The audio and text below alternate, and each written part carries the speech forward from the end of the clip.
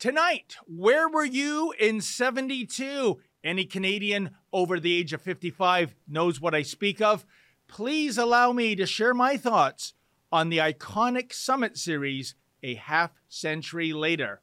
It's Wednesday, September 28th, 2022. I'm David Menzies, and this is the Ezra Levant Show. Shame on you, you censorious thug.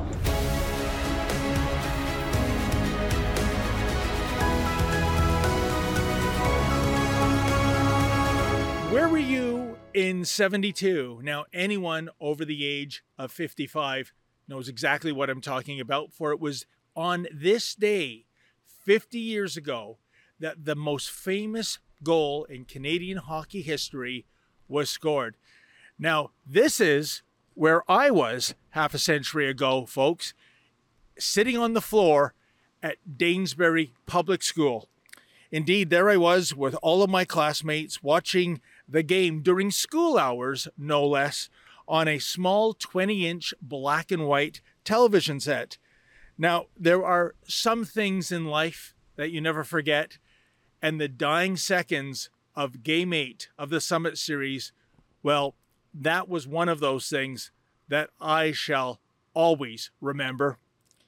And yet, two things stand out about the 72 Summit Series some 50 years later. First of all, why oh why is the hero of that series, Paul Henderson, still not in the Hockey Hall of Fame?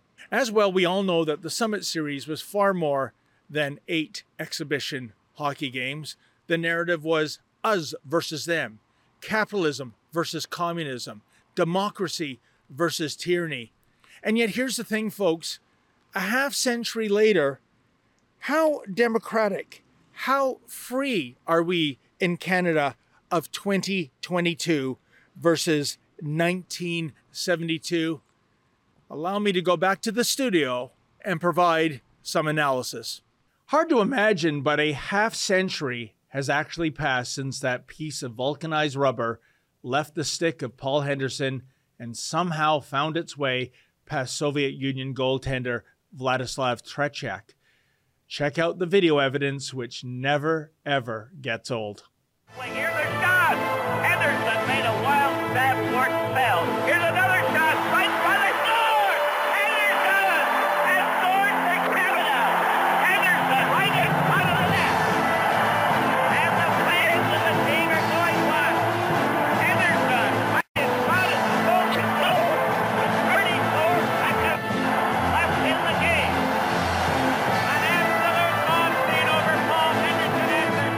As everyone is overcome by emotion, there is a realization, forgettable moment.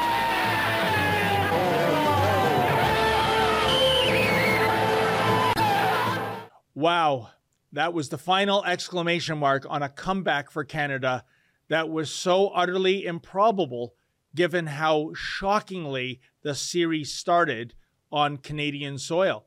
I say shockingly because this was supposed to be a cakewalk for Team Canada. By this point in time, Canada had stopped sending teams to Olympic hockey tournaments due to the inherent unfairness. Back then, professionals were ineligible to play in the Olympic Games, so amateurs had to be sent to represent Canada.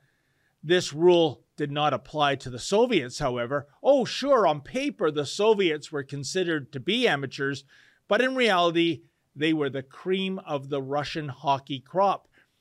And so it was that a wide-ranging belief kicked in, namely, if the very best Canadian players in the NHL ever took on the best that the Soviet Union had to offer, well, the Russians would be utterly annihilated.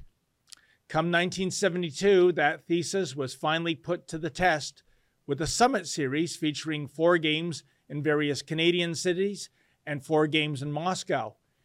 And just about every single sports writer back then predicted that the end result would be 8-0 for Team Canada.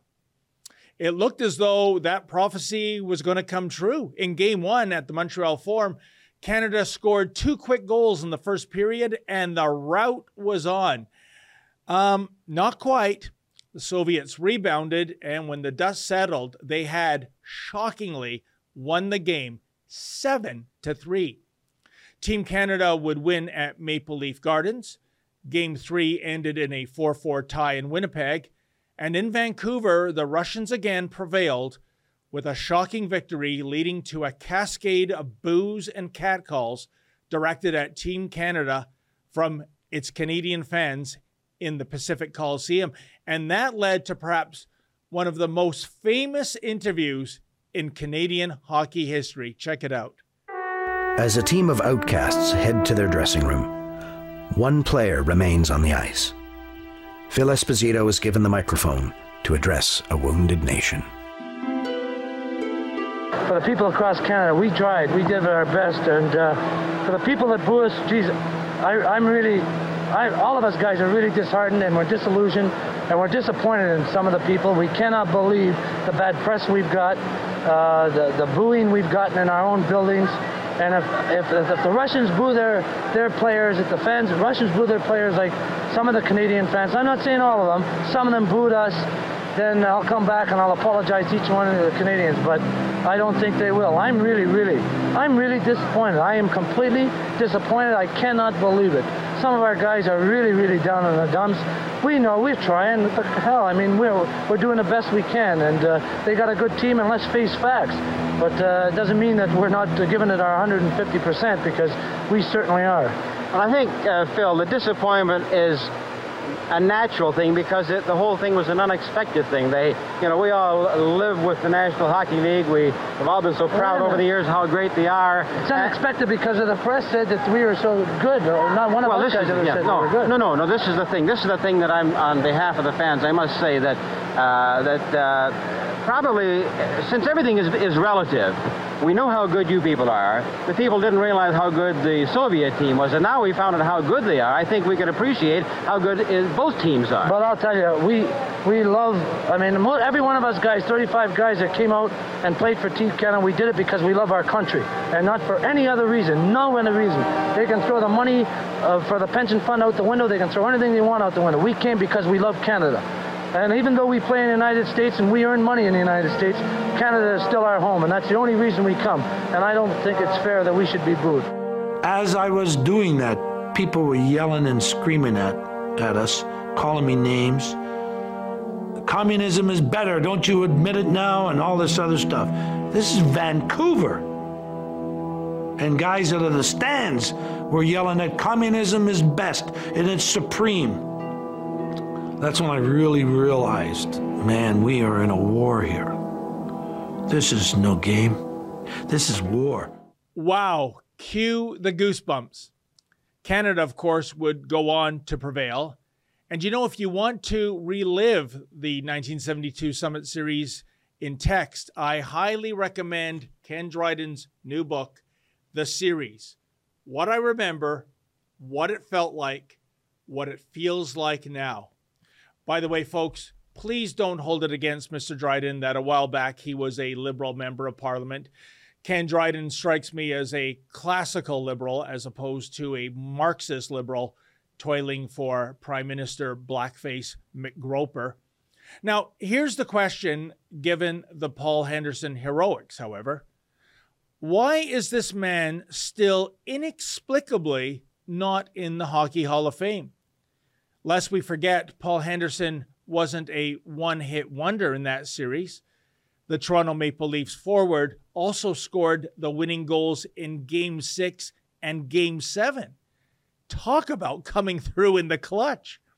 And yet, for reasons that remain murky, the powers that be at the Hockey Hall of Fame, the same hall that once inducted Gilbert Stein, are of the opinion that Paul Henderson isn't worthy. Granted, Henderson's NHL and WHA career statistics from 1962 to 1981 are not Gretzky-like numbers, but who cares? It was Henderson's unforgettable goal in 72 that literally had Canadians dancing in the streets. To add insult to injury, in recent years, the Hockey Hall of Fame has become yet another Canadian institution beholden to the tyranny of political correctness. Female players are now being inducted into the Hall. And really, I don't mean to slam women's hockey, but come on. How many people on the planet have seen the likes of Cami Granado or Angela James play hockey? But that's the thing with the Hall. Gender equity now eclipses bona fide achievement. As well, for reasons that again remain murky, while the powers that be at the Hockey Hall of Fame are of the opinion that Paul Henderson isn't worthy of inclusion inside the Hall, there's a statue of Henderson scoring the winning Game 8 goal located outside the Hall. And get this, the guy he scored the goal on, that would be Vladislav Tretiak, he's in the Hockey Hall of Fame, but not Paul. Incidentally, I spent a week at Tretiak's goaltending school back in 1997. I was able to speak with the old Russian gumper and was surprised to learn that his biggest hockey regret was not letting in Henderson's series-winning goal in the last minute of play, but rather he remains bitter to this day that he was pulled in an Olympic game against the Americans in Lake Placid back in 1980. Team USA, comprised of a bunch of college kids, would eventually go on to win the Olympic gold medal that year. It truly, truly was a miracle on ice. 1980 to the Americans is what 1972 was to the Canadians. In any event, I've asked various sports writers why Paul is not in the Hall. And speaking on the condition of anonymity, one theory is that Henderson made enemies in the sport when he became a born-again Christian shortly after the Summit Series. Henderson's life was never the same after he scored that goal. He would be mobbed by idolizing fans, and this apparently was a big factor in Paul Henderson re-embracing Christianity. Now, if that is the case, this is downright shameful. Most Canadians wouldn't care if Henderson had become a born-again Scientologist, because surely Henderson deserves to get into the Hall for his on-ice accomplishments, not because his religious beliefs have allegedly upset Hall of Fame board members and some media types. But then again, we do live in a nation in which certain people applaud those who incinerate Catholic churches. Shameful. But getting back to the statistics argument, one source tells me there are at least 24 other players in the Hall with inferior stats compared to Paul Henderson. And again, nobody in the Hall ever scored a goal that had Canadians from coast to coast to coast literally celebrating in the streets. Don't you think the 50th anniversary of this extra special event would be a superb time to correct such an appalling injustice? My second point, in the half century that has passed, let me ask you, dear viewers, do you feel freer in Canada today as opposed to our dominion of yesterdecade?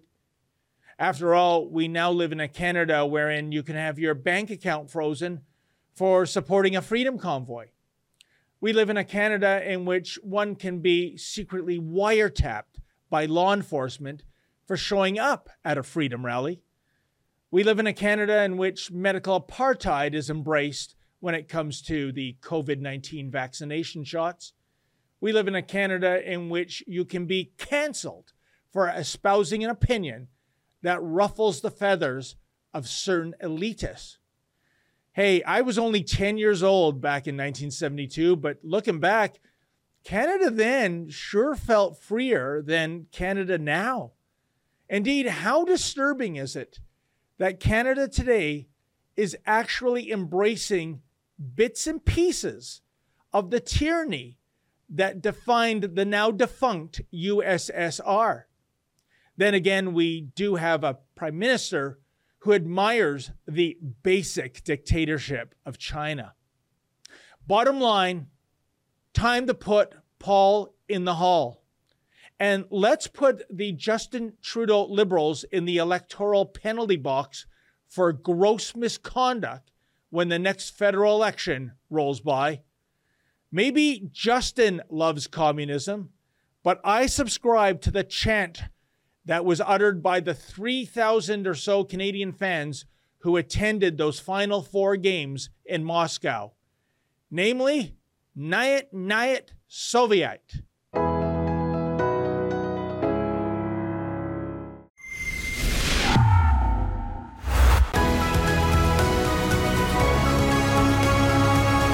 Well, folks, welcome to the People's Republic of Ontario under head honcho Doug Ford. So many facets of this province need fixing, but Dougie is sending millions and millions of dollars over to the LCBO so that this virtual monopoly can have its stores look more like Martha Stewart designed them. Give me a break. I mean, it gives you cause to drink, but well, the LCBO recently delisted my favorite scotch, Black Bull, and when it comes to the LCBO, it's their way or the highway. And joining me now from True North is Andrew Lawn. He has some things to say about the LCBO and that astonishing puff piece that appeared in the National Post of all places. First of all, Andrew, welcome to the Ezra Levent Show. And what was your take on that story? It came across like advertorial to me. Yeah, it did. And I mean, if it were a federal crown corporation, I'd be wondering if it was just auditioning for some of that like precious sweet bailout money or something. But I don't know what they're benefiting from by sucking up to the crown corporation when it's Doug Ford running the show. And, you know, it's interesting because I worked at the LCBO for many, many years, because even though I hate it as a libertarian, when you're a university student and they're paying you like $25 an hour to be a cashier, it's a pretty sweet deal. But the thing that I would point out is that there should not be an LCBO marketing department. Any dime that's spent on doing anything to promote the LCBO is wasted money. No one has another option. Like, I could literally just find a just random person who has no customer service mentality, put them in like the back of a truck with a few cases of liquor, and you go up and pay them in cash to get your product, and it wouldn't matter because that's the only option for the products that the LCBO carries for the most part. Oh, you're so right, Andrew. If I want to get a bottle of scotch, it quite literally is, as I said earlier, the LCBO's way or the highway, i.e. I get in my car and drive to Buffalo. Oh, I'm sorry, that option's not available yet for me until Arrive can and all the restrictions leave. But come October, I can start doing that again. But Andrew, I want to address the biggest fallacy of all when it comes to the LCBO and other provincial liquor monopolies. And it's this. People go, it's such a cash cow for government. Now, I can tell you, back when I was freelancing, I believe it was the annual report for 2004, with a financial analyst, I sat down, and what we did, Andrew, that year is we removed the taxes collected by the LCBO, which the LCBO inexplicably categorizes as revenue. It turned out they actually lost $35 million, if memory serves, for that year. Can you imagine a government-run monopoly, liquor monopoly, actually losing millions of dollars? What I'm getting at, Andrew, is if you were to privatize the system like they did in Alberta back in the 90s, the government is still collecting the taxes, and that's their role, to regulate and tax, but not to warehouse and retail alcohol. Wouldn't you agree? Yeah, it's like the Ontario government losing money on online gambling. Like, it takes a special kind of success as a government to find a way to lose money at the realm where literally the slogan is that the house always wins. The house always wins unless it's the Ontario government running the only liquor retailer in town. How do you lose money on that? I think that, you know, it's fascinating to me. And I remember a few years back when Ontario switched to the HST, the liquor sales tax was, if I'm not mistaken, at 18.5% or 19%. It was in there. And when the HST went into effect, liquor got subsumed under it. So the tax went down to 13%. And that means that the price of alcohol at the LCBO should have dropped by 5-6%. But oddly, it didn't. The prices stayed exactly the same, even though the taxes went down by a considerable sum because the markup went up. And LCBO justified this by saying that it was so that people would drink responsibly, as in a good deal is antithetical to people not just going on a binge anytime they go there. And it strikes me that we're giving a lot of deference to this agency when we're not, as Ontario consumers or taxpayers, getting anything good for it. No, that's a great observation. And I think, Andrew, a very significant point in history for the LCBO in the province of Ontario. We go back to 1995. Mike Harris running for premier. He won majority and then a second majority. And if you recall, my friend, one of the top 3 planks of Mike Harris's common sense revolution was to privatize the LCBO. And what you saw then under the stewardship of Andy Brandt, who used to be with the Progressive Conservative government, they started to spend money like drunken sailors. LCBO stores used to be very nondescript little buildings. Suddenly you got these Taj Mahal liquor temples. And I think, Andrew, the idea was to create a network of stranded assets, i.e., if the province ever went ahead with privatization, as a private enterprise, you couldn't viably operate some of these stores in a competitive system. It's too many millions of dollars invested in the store and the overhead. So it's almost as though the fix was in terms of, polluting the waters, forever allowing the province to go through a privatization. What would you say to that, sir? I would agree. And I'd say the big elephant in the room there is staffing as well. No private operator would ever pay LCBO staff, who many of them are very kind, very capable, and very helpful, but no one would ever pay them $50,000, $60,000 a year to be cashiers. And I'm not denigrating that. It's a job and it's a good, honest job, but that is not what the market would bear under any other circumstances. So you're right that an investor would look at this and head for the hills, which is why the only demographic that is opposed to privatization seems to be big labor and government, I guess, but I'm going to view them as being one and the same right now. No one, this isn't even a left-right issue, liberal, conservative, because all of them can enjoy the splendor that is holding up a glass of sangria or having a martini or whatever. And it's baffling to me that no government, even the most bootstrappy, free marketeer, conservative governments, will go near this. It is incredible. And I think one of the reasons, Andrew, especially if you look at the Sunshine List, you see so many cronies making high 6 figures, working at the LCBO, working at the OLG. These are kind of like elephants' graveyards for loyal politicos to go to and get a nice, comfy job. But, Andrew, what we have to address, when you step back and you say, we compare, Canada to the United States, why do we have provincial liquor monopolies? Why do we have provincial lottery monopolies? And with both entities, it comes down to this, Andrew, as you well know, social responsibility. You see, if we were to allow potentially harmful products or money-draining products like lottery tickets, if we left that up to the private sector, the next thing you know, you have 15-year-olds drinking Colt 45 in the parking lot. All the private sector cares about is making money. We at government, you can trust us. And yet, from 10 years ago, Andrew, we did that experiment when I was at Sun News. We sent a 15-year-old clad in a burqa to buy hard liquor to 3 stores. No problem. And I'll give you a quick anecdote. In 1986, I'm 23. I was working in Alberta at the time, visiting Southern California, had a driver's license, have my ID, and I wanted to buy for my friend, for putting me up for a few days, a case of Budweiser. I went to 1, 2, 3, finally the 4th store before somebody would serve me. And it was explained to me, the guy would say, look, you have out-of-state ID, even out of country, so we're not really allowed to accept that.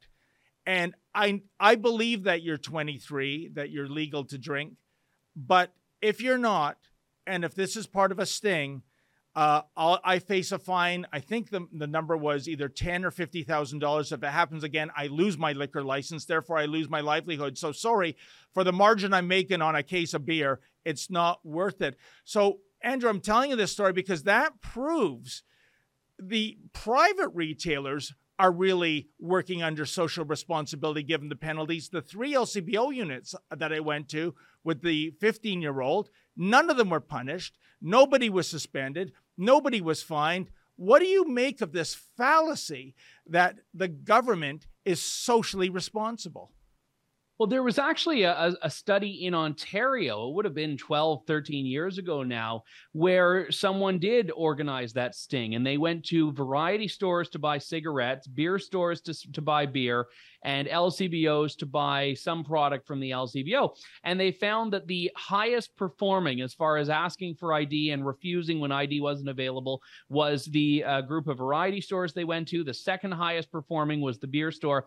The worst was the LCBO.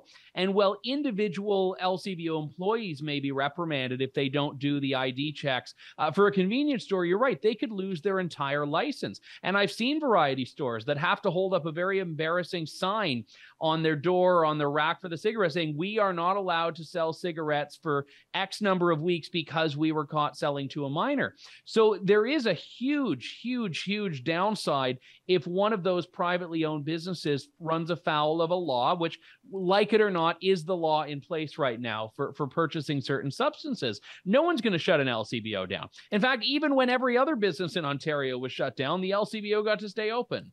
100%. And you know, Andrew, you are so right. I mean, to personalize this, I live in Richmond Hill at the corner of Bayview and Major Mac. A couple of years ago, there was a convenience store. He was the target of one of those stings. And what they do is they get kids that look older than they are. It's very malicious, I think. Sells a pack of cigarettes, loses the right to sell tobacco. Now that store is bankrupt. It's gone. And literally 2 kilometers down the road was one of those LCBO stores that sold that 15-year-old the hard liquor. No harm done. You know, Andrew, there's so many other angles. You know, I love the idea, the marketing. Why are you marketing? Why are you giving Air Miles or Aeroplan miles now? Again, what part of monopoly do you not understand? And, yeah, I mean, it's funny because I get my Aeroplan miles from Air Canada, which is Air Canada's way of saying, you know, we really want you to book with us instead of WestJet, so we're going to give you these things. The LCBO is saying, you know, we'd really rather you, well, never mind, just have some Aeroplan miles. Yeah. And again, it's so unnecessary. And here's the hypocrisy. Once upon a time, you could go into Shoppers Drug Mart and on a prescription sale, Andrew, get Optima points. And the government outlawed that, right? Saying that was some kind of ethical breach. But you're giving Aeroplan or Air Miles to liquor purchases? Like, what's the difference here? I guess the final question. Billboard campaigns too. I've seen them on the Gardner off the road. It's like, that's expensive real estate. It's like, what you're either trying to woo me away from your non-existent competitor, or you're just trying to convince me to drink in the first place, which seems to violate the LCBO's social responsibility mandate. Bingo. It is sucking and blowing at the same time. And we can, if you look at the LCBO's magazine, Food and Drink, you could do arm curls with that. And yet we're in an age where print is, it's a sunset industry. Why, oh, why is Food and Drink so successful? And by the way, how completely unethical it is for the LCBO to be in the publishing business. They have no bailiwick there. They're in the alcohol business. Well, I can tell you, Andrew, what the sales reps do allegedly is they go to advertisers, they go to suppliers, and they say, you know, our holiday issue of Food and Drink is coming up, and I'm sure you would like to support us, wink, wink, nudge, nudge. Basically, the underlying thing is you don't want to lose your listing. You don't want to go to a part of the store where there's not a lot of visibility and suddenly, wow, what a great way to sell ads and pad up that magazine. It is despicable. Yeah, and again, it's not to say that I have any issue with the content of the magazine. It's quite a good magazine, but if it is something that can stand on its own 2 legs and be profitable from advertising, then let's let a number of private publishers who I'm sure would absolutely love the opportunity to run a profitable title take it over. If it's not profitable, well, why does it exist at all? What benefit does it provide the taxpayers of Ontario, who are the shareholders of the Liquor Control Board of Ontario? Yeah, absolutely. I call it the liquor corruption bureaucracy of Ontario, by the way, Andrew. One last question. That's the French translation, I think. One last question, Andrew. let's say you're Premier Andrew Lawton of Ontario, or at least the Finance Minister of Ontario. What do you do when it comes to this entity? Like you demonstrated, you say you're socially responsible, so and that means, translation, we limit liquor sales, yet you run contests, you advertise, you give away Aeroplan miles to increase liquor sales. This is a cat. It doesn't make sense to exist in the first place. What would you do, sir? So I think the first step, like I mentioned, is eliminate any line item in the budget that is unnecessary in a monopoly. So overnight, I'd slash the entire marketing department, cut every contract with outside marketing vendors. That means food and drink. That means Aeroplan. That means advertising, all of it. The next thing I would do is delist any product that you can buy in a private store. So some private retailers are able to sell beer and wine, like grocery stores and some variety stores. If it's in one of those, you don't need it at the LCBO. And third, I would put it up on the auction block immediately. Thank you for option number 3. Get me aboard that government of yours in our fantasy land, Andrew. You sound like you've got the... Well, no, I should say, I'm going to bump them all down. Number 1, appoint David Menzies CEO, and then do the rest with your assistance at the helm. Well, you know, Andrew, if I'm appointed CEO, then I can give myself back that bottle of Glenfarclas 105. And folks, it's the most oft-asked question. Did you get your bottle? The answer is no. But next week, we're going ahead with a small claims action. Can you imagine? It's a $115 bottle of scotch, and it costs $100 to file the case. But there's your social responsibility. These are bullies. These are bureaucrats that think they can make up the law as they go along. Andrew, what a pleasure. Like I said, I'd invite you out to have a drink with you with my favorite scotch, Black Bull. But the LCBO, for whatever reason, they delisted that, my friend. So maybe we'll drink Perrier or something one day. Well, you better make sure when I do appoint you CEO, you better make sure to get a good severance negotiated, because hopefully you'll be out of a job in a month when the whole thing goes. Oh, Andrew, that's job 1. That's job 1 indeed. Andrew Lawton, True North, what a pleasure. Thank you so much, my friend. And folks, thank you, sir. Thank you, Andrew. And folks, more of the Ezra Levant Show to come right after this.